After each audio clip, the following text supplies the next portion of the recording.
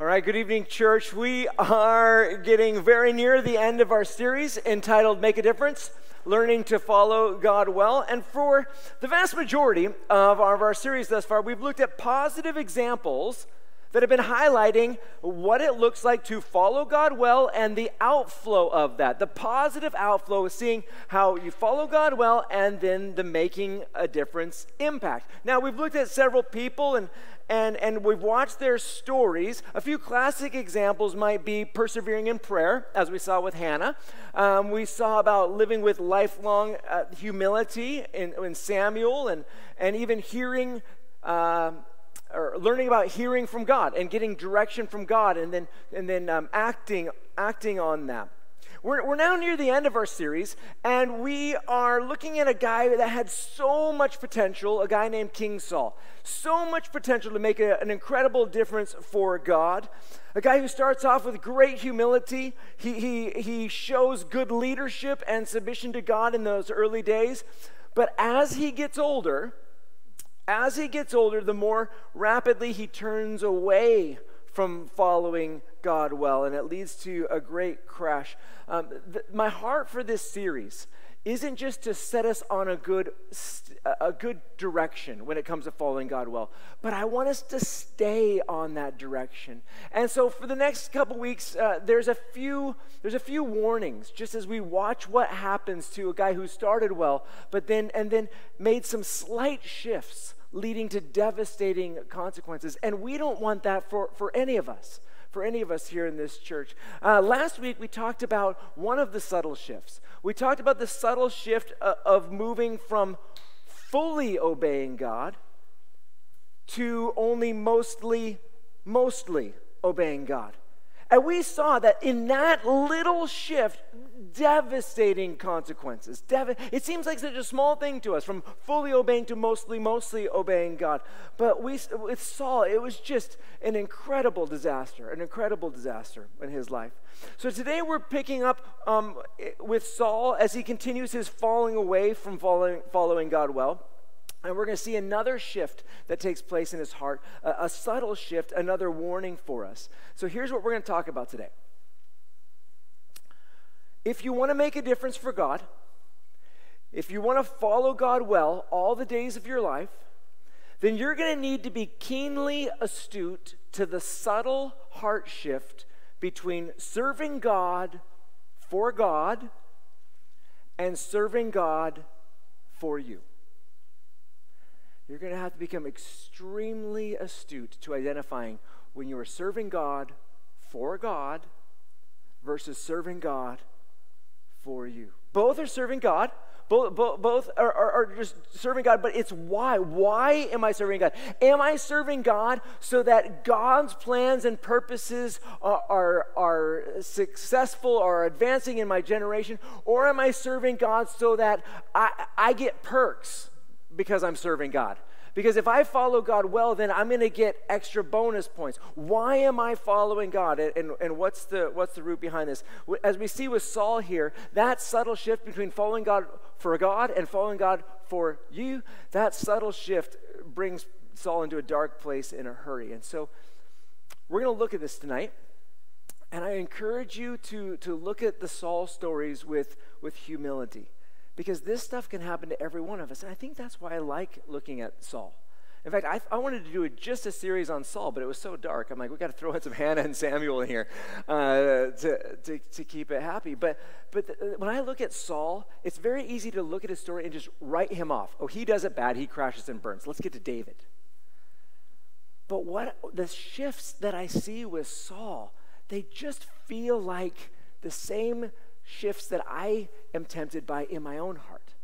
And I see so many people struggling with these subtle shifts. Mostly following God is fine enough. Things like that. Well, let's look at this. Before I start reading, we're going to be skipping ahead a few chapters. We're going to be picking up in 1 Samuel 18, but last week we were in 1 Samuel 15. And what's happened between those two bits of the Bible is we've been introduced to this guy named David.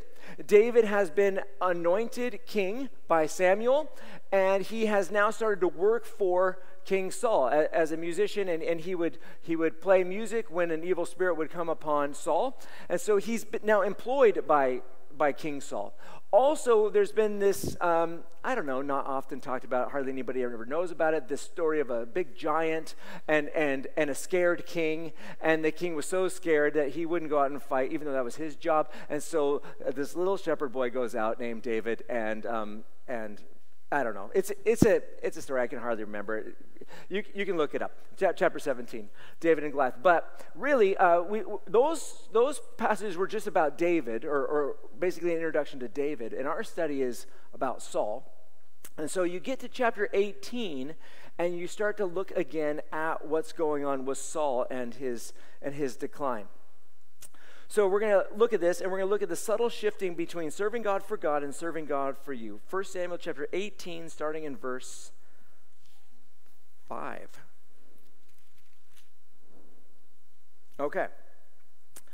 It says this: David marched out with the army and was successful in everything Saul sent him to do. Saul put him in command of the soldiers, which pleased all the people and Saul's servants as well. As the troops were coming back, when David was returning from killing the Philistine, the women came out from all the cities of Israel to meet King Saul, singing and dancing with tambourines, with shouts of joy, and with 3-stringed instruments. As they celebrated, the women sang, "Saul has killed his thousands, but David his tens of thousands." Saul was furious, and he resented this song. They credited tens of thousands to David, he complained, but they only credited me with thousands? What more can he have but the kingdom? So Saul watched David jealously from that day forward. It takes a lot of humility. It takes a lot of humility to see the moment when we stop celebrating that God is doing great things and that God is raising up amazing people, to start getting upset and insecure and even jealous when we see that others are rising up who are doing maybe even better things than we've done in the past. And that could be a real heart check moment. And even though it may be hard to self-perceive when we've shifted from serving God for God to serving God for us, and maybe how we rank in all of that, it might be easier to identify some of the symptoms that come out of our hearts when we shift from serving God for God versus serving God for us. The first symptom that we see in this passage is insecurity. And what that looks like is Saul twists this great thing, the rising up of David. God twists this good thing into a bad thing. So God's got this amazing thing going on, but Saul becomes obsessed with how he might be perceived and how his ranking might go down and what his status is. David is a gift to Saul and the nation. He's this highly successful warrior who can majorly help out Saul and the kingdom be safe from the Philistine invaders. God's raising up the next generation. Now, David is either 40 or 42 years younger than King Saul. We're not exactly, either Saul died at 70 or 72, a little bit confused on that one. Either way, there's about a 40-year age difference or a 42 years age difference. And God is bringing in David because God has a plan for the future. God has a plan for the future after Saul dies, and that plan isn't just for the next generation, but actually God's plan for David is for every generation that's going up all the way down until we're introduced to the King of Kings in the line of David, Jesus of Nazareth, the Savior and hope of the world. God has this huge plan when it comes to David. But Saul, in his insecurity, he starts viewing this good and wonderful and amazing raising up of David and the success of David. He starts twisting that to a bad, dark, evil thing in his heart. Be aware of insecurity. Be aware of insecurity. Beware of insecurity in your heart. It's no small thing. It's no small thing to have insecurity in your heart. It is a major threat when it comes to following God well. See, the enemy is masterful at manipulating insecure people. They're poised, ready to be manipulated. The enemy is masterful at manipulating insecure people into doing horrible things to themselves and doing horrible things to other people. And it's stunning how evilly an insecure person can treat someone when that other person deserves so much better. And yet out of insecurity, they just treat them horribly. Saul, he's insecure. Don't know what for. He's turning heads when he walks through the door. Don't need makeup to cover up. Being the way that he is enough. Everyone else in the room can see it. Everyone else. Stop. Okay, what I don't like about that One Direction song when it comes to, well, there's nothing not to like, right? But when it comes to the Saul here, Saul's security isn't to be rooted in him and who he is and his makeup. It is to be rooted in his connection to God and what God's plans and purposes are, more than his own. So he's insecure. Another symptom that we saw in verse 8, when he was shifting from serving God for God versus serving God for himself, was the word here was furious. For our notes, I'm just using the word anger, toning it down a little bit. When it deals with our own anger, if you're anything like me, I like to tone down the word choice. I'm not angry, I'm upset. That sort of thing. Upset is just another word for anger. I'm annoyed, another word for anger. I'm furious. All the same thing. Anger. So in this case, he's angry when he's being praised, when David's being praised, when he feels like it should be him. Now, it can be humbling. A real test of our pride when we see other people being celebrated and praised when we think it ought to be us. From Saul's point of view, he's the king. It's his country. David works for him. He's just one of his people. Why is David getting more praise? In our day, hey, you might be like, hey, I did all the work on this, and this other guy's getting all the credit. Where was that guy when we were coming up with a plan and building this thing, and now they're just kind of sweeping in, and they're so amazing. Yeah, we did all the work, and there's so many ways. What makes you angry? We can see what makes Saul furious here. What makes you angry? What makes you angry? Oftentimes, deeply thinking about what it is that actually makes you angry, what are the things that push your buttons, very often figuring that out can help us understand maybe some areas where godly growth and maturity might be needed. Not always, but it is here with Saul, and it is here often with me. Saul could have stepped back in this moment. Saul could have stepped back and asked God about this David guy. God, what are your plans and purposes for David? Is he a threat? He could be. Is David a threat to me? Is David a threat to this nation?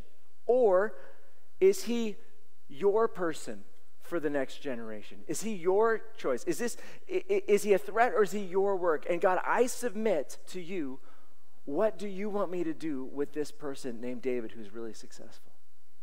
If Saul was serving God for God, that would be his question. God, what are you doing? What do you want to do with this person? But he wasn't. And so we see furiousness, and then we see resentment. The next one, resentment. Just birth and unhealthy pride, resentment. Again, it takes humility to follow God well. It takes a heart that's consistently seeking what it is that God wants for a person or for a situation. Saul wants to be praised. He wants to be the amazing one. But what is God wanting in this situation? Fourthly, that we see here is jealousy. Jealousy. It said in verse 9, so Saul watched David jealously from that point forward. Now, there's good jealousy. All through the Bible, we'll see God describe himself as his love is a jealous love. There is, being made in God's image, we carry some of that good love of God that has an aspect of jealousy. In God's good, jealous love, there is an exclusivity in love in those that he's in a covenant with. He doesn't want us to worship other gods, just him. Same in marriage. There's a good, jealous exclusivity there. Also, God's jealous love has a protective aspect to it. We want to protect those that we love. The third thing that we see in God's jealous love is a condemning of unfaithfulness. I'm not going to be okay with unfaithfulness in this exclusive relationship.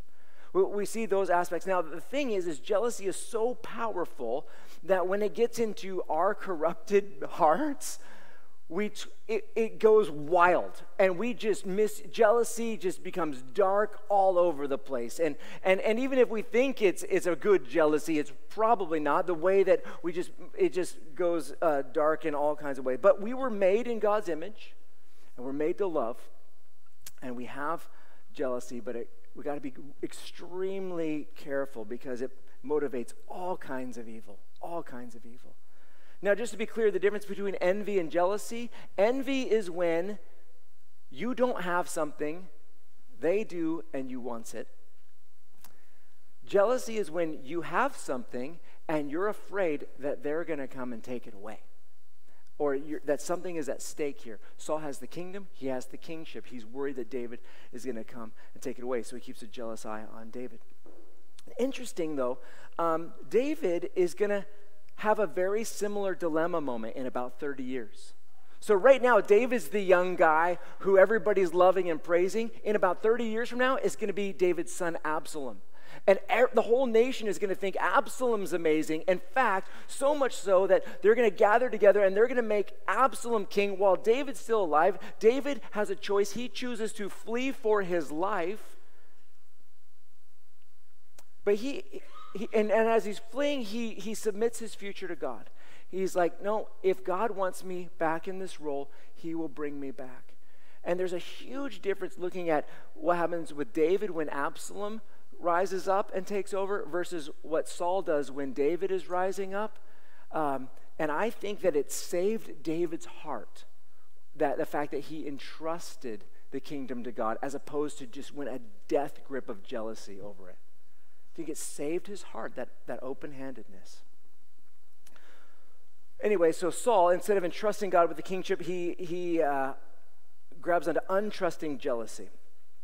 Now, we are all going to have moments where we're going to feel threatened. Or we're going to feel threatened by someone, or we're going to feel threatened by something. When insecurity might rise up, or anger might raise up, or resentment or pride might start to rise up, where all of a sudden jealousy starts to fight to take over our hearts and our minds. And when that rises up, when those feelings rise up, it's a very dangerous moment for you. When those feelings rise up, it's a very dangerous moment. And especially if you want to be a man or a woman who follows God well. How you respond in those moments when insecurities and jealousies and anger and all that stuff flares up is either going to keep you on the path of following God well and serving God for God and his plans and his purposes, or you're going to see yourself become a self-focused person who might look like you're following God well on the outside, but on the inside, it's all kind of darkness. When confronted with these intense feelings, two paths open up. the trusting God path and the self-focused path. Now, Saul is going to take the untrusting path, the self-focused path. And so as a warning, we're going to look at that first, and then we're going to look at an example of the right way to do it. But what are some of the results when we let insecurity, anger, resentment, jealousy take root in our hearts? Let's see, verse 10. So that's going on. Verse 10, the next day, an evil spirit sent from God took control of Saul, and he began to rave inside the palace. Not like this, different rave. David was playing the lyre as usual, but Saul was holding a spear, and he threw it, thinking, I'll pin David to the wall. But David got away from him twice. When you allow insecurity, anger, resentment, jealousy take up space in your heart towards someone, you are throwing your heart wide open. You're throwing your heart wide open to partner with the enemy and the agenda of hell. It becomes nearly impossible to participate in the plan of heaven when insecurity and jealousy and anger are coursing through your veins. Instead, we end up with this unknown, eager willingness to join with the demonic agenda for another person's downfall and humiliation. God's plan is for David to be the next king. Saul's plan for David is to become the next funeral. Very different plans, very different agendas. So let's just stop for a moment. Is there someone you feel insecure about? Just don't say anything else. Is there someone you feel insecure about? Is there someone you feel anger and resentment towards? Furious, anger, resentment towards? Or maybe jealousy? Is there someone you just feel jealousy towards?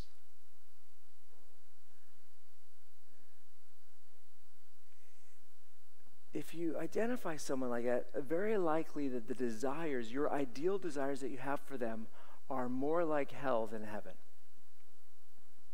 It's humbling. It's humbling that we might have thoughts and desires for another person's future that resemble more the enemy's plans for their lives than God's plans for their lives. And if that's you or all of us, we have this prayer moment where we're like, God, forgive me. Forgive me. I have this heart towards this person. I've got this heart towards this person. I release them to you now. I want your plans and purposes, God. I want your plans and purposes for them. Forgive me for having such a heart, for having such evil hopes for them. Let your plans be their future. And let me rejoice in that. I choose to rejoice in that. It's hard stuff. Well, for the sake of our notes, insecurity, anger, resentment, jealousy, they cause Saul to respond in three evil ways towards David. First of all, evil behavior. And that might be an understatement. He was trying to murder him twice, throwing a spear at him. Evil behavior, loosely speaking. Hopefully that's not the case here in any of us in this room, and yet we're not much different when we are mean to people. When we're just mean. Maybe the way that we look at them, the way that we talk about them, the way that we treat them, just mean. Treating someone with an evil meanness because of jealousy is clear evidence you're probably not serving God's heart for them, but for your own. Well, we go on to read more about different evil ways that Saul treats David, starting in verse 12. Saul was afraid of David because the Lord was with David, but had left Saul. Therefore, Saul reassigned David and made him commander over 1,000 men. Major demotion. So I'm using the word demeaning, demotion, bringing down, evil, demeaning. So instead of praising and promoting David for his success and his giftedness and all that he was doing for the country, out of jealousy, he reduced his ability to be successful and he pushed him down. And instead of promoting him, greatly reduced his role. It's demeaning. Now, David is a great example of responding rightly. And if you are being pushed down in whatever your circumstances, David is a pretty great person to look at. But if you are the Saul, and it's, may it never be, right? May we never be that person. But if you are the one pushing down those who ought to be lifted up because of jealousy, that's evil. If we're trying to push people down who ought to be lifted up because of our jealousy, it's evil. When you're demeaning someone emotionally or in any way who has proven themselves, and we're doing that because of our jealous heart towards them, again, it just shows clear evidence of our heart having shifted from God's priorities to our own priorities.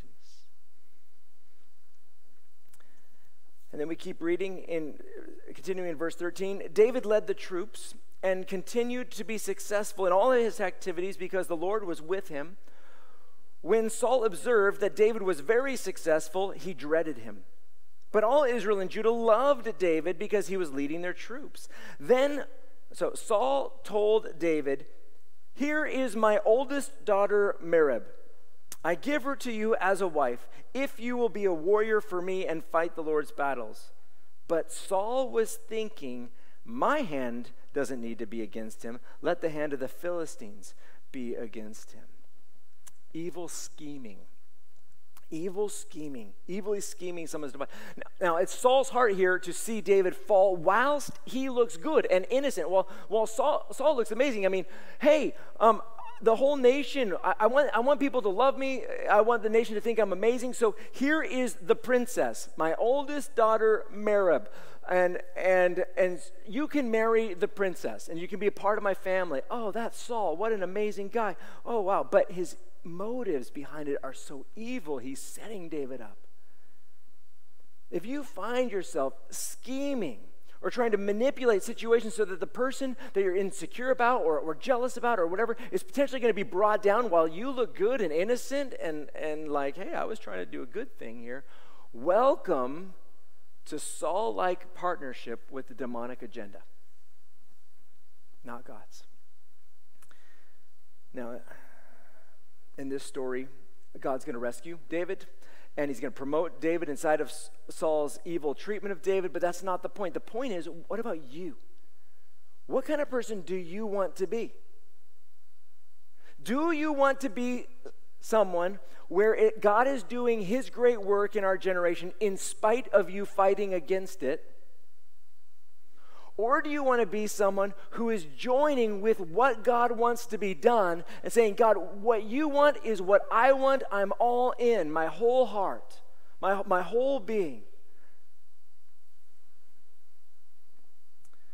Some great examples of that other path, John the Baptist. John the Baptist is preaching. He's got lots of crowds of people, and then Jesus comes along, and crowds are going away from him towards Jesus, and his statement is clearly serving God for God, not serving God for himself, and he says, he must increase, and I must decrease. That perfectly captures the humility required to follow God well all the days of our lives. To keep on God's agenda, even if that means I must decrease. I must decrease. Jesus also does this in the garden where he has his desire and he says, God, not my will, Father, not my will, but yours be done. But yours be done. If you want to make a difference, if you want to follow God well all the days of your life, you're going to need to learn how to be keenly astute to the subtle heart shift between serving God for God and serving God for you. To not tolerate insecurity, to not tolerate anger, resentment, to not tolerate jealousy of great people that God wants to use for his plans and purposes, and instead to be someone who's continually seeking God's heart for them and then joining in God's heart for them. Walking in the opposite spirit of insecurity. Walking in the opposite spirit of jealousy and instead seeking to help them be more successful. It takes great humility. It takes great humility to follow God well all the days of your life. And so often the real war is won or lost in our hearts, and no one knows it. Some of the greatest victories we have for God are won or lost right here. And you can look amazing on the outside, but you lose it here, you've lost it. You lost it. Now, I know we can win it here because we have God's Spirit. If you've given your life to Jesus, we have God's Holy Spirit within us, and we've got great examples and warnings in the Bible. Saul is our warning. This idea of not my will, but yours, God, that's our calling. I've got 2 challenges for us today. Challenge number 1 is list the top 1, 2, 3 people who surface feelings of insecurity, anger, resentment, or jealousy. And don't tell them. Like I don't want to be standing by the door, Pastor, it's you. Pastor, it's you. Anger. It's resentment for me. Thank you. It's insecurity. I understand. Don't do that. Instead, number 2, confess those feelings to God and ask God to change your heart to match His. This is a subtle but essential battle. And with the Holy Spirit, you can do it. With humility and in partnership with the Holy Spirit, you can do it. And you can live your life following God well all the days of your life. We're going to take a time to worship Jesus. We're going to have the worship team come up.